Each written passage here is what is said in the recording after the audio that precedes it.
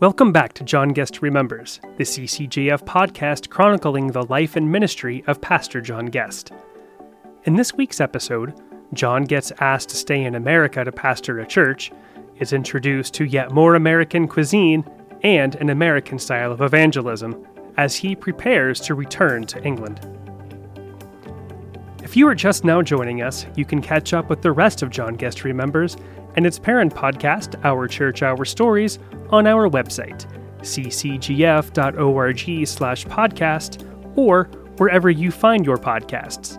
Simply search for CCGF Talks. Thank you for joining us as John Guest Remembers. At the end of the 4 months, they being primarily Tom Frierson and Charles Nagel, to talk me into becoming their regular pastor, to stay. I had no intention of staying in the USA, and I had an appointment to go back to in Liverpool, already arranged before I left, and to do, as I've explained earlier, a second internship, which we called a curacy. So I'd done my 3 years in Bristol and was going up to Liverpool in a fairly rough area there, to spend 2 or 3 years. I wanted to follow through on that, but they, up like it seemed to me, out into the late hours one night, sat in with what became my little office at the house, trying to convince me that I should, go get my stuff and come back and be their pastor, and maintained. So the lovely thing was, and I saw this as a once-in-a-lifetime experience to come to the USA. It was time out. I loved the USA, had a wonderful time. So with the various places we went and the people we met, and even the food. I was taken downtown to the Sunday Breakfast Association, which is a huge drunk mission. And alcohol was the major issue in those days. Alcoholics on the street and homeless. And they would go to the Sunday Breakfast Club, as it was called, association, for a place to live and work and detox and get themselves back together again.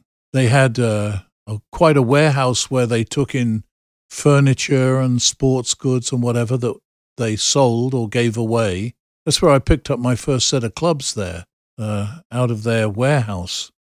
I went down there to speak, met the guy who ran the mission, who was quite a personality in Philadelphia, and we went out to lunch one day after to meet him and spend some time with him, and that's where I learned. He talked like an American, kind of almost like a gangster tough guy. He spoke about the least, the last, and the lost were the people he was ministering to. But we went to a very nice restaurant.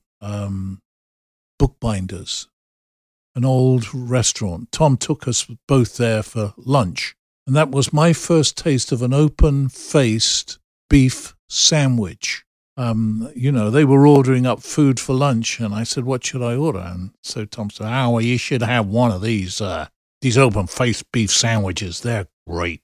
It came with mashed potatoes and a whole heap of gravy, and it was really, really good. You're eating cold beef, it seemed to me, cut, sliced, and stacked on top of the bread, and then the mashed potatoes and the gravy poured over everything, so the bread soaks it up. It was delightful. That was my first experience. Then he took me later to another famous restaurant, I think it was called Harvey's, where the Philadelphia cheesesteak sandwich was invented. So I had one of those and got addicted to that. And all the while, Tom and I would be talking about the Lord. It wasn't just about the food experience. I mean, meeting the man who ran the mission. I ended up spending, I think it was that trip, maybe it was when I came back again, a camping experience with kids from the rough parts of Philadelphia. And I was there to play my guitar, sing, and speak. And all this was connected to, interwoven with, how Christ had come into my life. And, one would get me to talk about becoming a believer and why had I gone into the Church of England, which was much more formal than their style. So those conversations would go on in amongst all these other experiences, and Tom would always try to evangelize the waitstaff. And his wife was embarrassed because he was very direct. He was always in sales mode. I remember another place we went to was a Marriott hotel in mainline Philadelphia, which was maybe about a 15, 20-minute drive from where they lived. And we ended up going there every Friday night. When he came back from traveling, we would go over there toward the end of the evening and have a slice of cheesecake, which I'd never tasted before. It was brand new to me. But that's where I learned to eat and enjoy cheesecake. And I remember Tom evangelizing the girl who was waiting on us there, and his wife was kicking him under the table. She was embarrassed at his desire always to share Jesus, because the way he would chat to the waitress, she knew he was setting her up to be able to talk to her about the Lord. And all that was very impressive to me because I didn't know English people like that. And he was unashamed, unabashed, and very strong, articulate. Theologically, he had a fantastic theological library himself. And when he died, which he did, just a few years ago, I got to pick up a whole bunch of books out of his library, which are now in mine. But they're, from open-faced beef sandwich to Philly steak and cheese and onions, like a submarine. I asked, why do you call them subs? Submarines? That was a whole new language over here. I never did get an answer to that. And, hamburgers were big over here. We didn't have hamburgers in England. So I'm asking the question, why do you call it a hamburger? Why is it a hot dog? It's the American food had names that didn't add up. But that cheesecake, I think they called it a Philly cheesecake too, was fantastic. And that's all I ever had when we'd go there. But I remember distinctly Tom doing some evangelism. And then one day we went out and shot hoops, as he would say, at a nearby basketball court. And there were some other kids there shooting baskets down one end, and we were down a couple of grown men. Although I was only in my 20s and Tom was in his early 30s. And here we were shooting baskets and started chatting with the other kids there and talking to them about the Lord.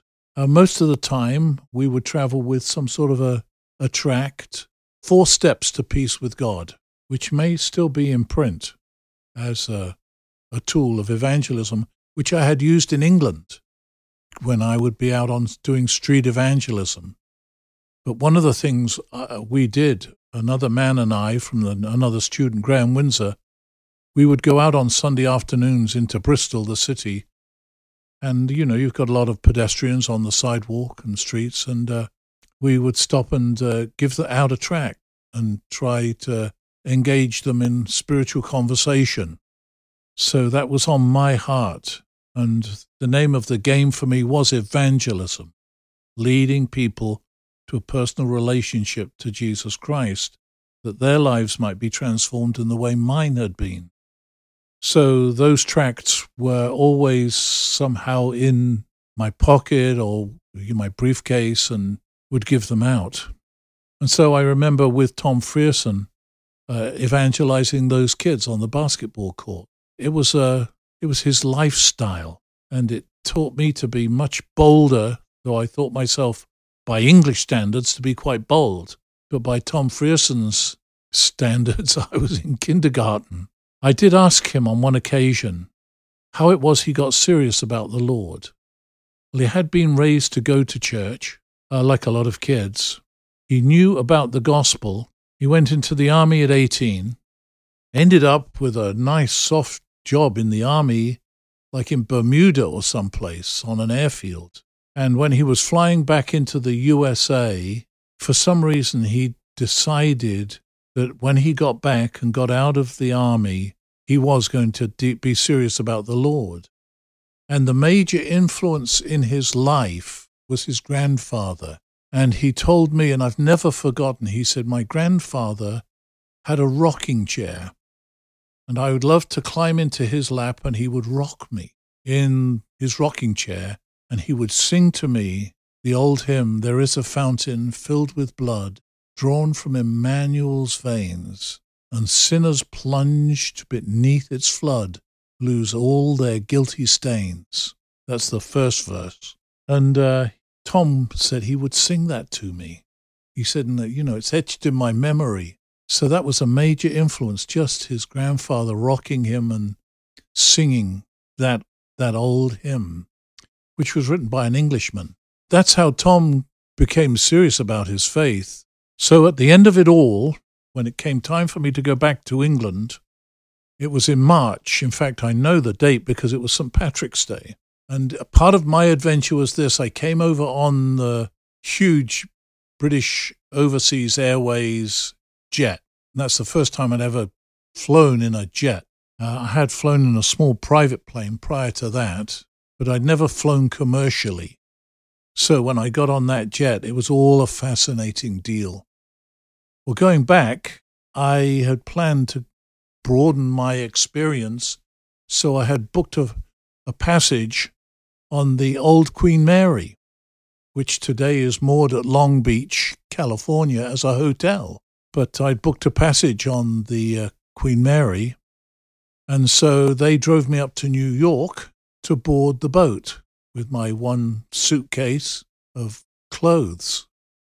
And it was St. Patrick's Day. Well, New York City goes mad on St. Patrick's Day, and he hadn't thought about that. So it was very difficult getting around New York, at least to get down to the harbor area where the boat was docked. So I experienced St. Patrick's Day on Fifth Avenue, I think it is, where the parade is, and saw something of that on my way to the boat. And so that concluded my American visit. And that was another whole experience. And it was a very rough trip, as it turns out. I mean, there were waves out there that washed over the deck of the Queen Mary. And I found myself getting seasick, which was another experience, going down the stairs into where my room was, and, with the boat rising and falling, it's like you almost had to run down the stairs to keep up with the stairs as it would go down, and then it would come back up at you. So I was able to get from the ship's doctor something to quell my seasickness. It didn't stop me eating, because the food on the boat was fantastic, and, young, single, athletic guy, I could put it away and enjoyed it. And so we got back to England, and I remember catching the train back up to Bristol where my stuff was stored, and then to take it on up to Liverpool. And America in the winter gets so cold that when you come out of the winter into the springtime, all the grass has been like burned. It's almost like a hayfield color. Lawns are washed out yellow. And I'd never seen that before. But getting into England where everything is lush and green, almost wept to be back in England. There's a very famous poetic line, "If I should die, think only this of me, that in some far-off land, in some far-off distant place, is a plot of land that will be forever England." Anyway, it was lovely to be back in England, but to see the green fields, I took a train up from Southampton to Bristol. It was, I was almost in tears to see England again, to be home. If you are enjoying this podcast, let us know on our Facebook page. You can find more episodes of John Guest Remembers and Christ Church's other podcast, Our Church, Our Stories, on our webpage, ccgf.org, or wherever you find your podcast by simply searching for CCGF Talks. Thank you for listening.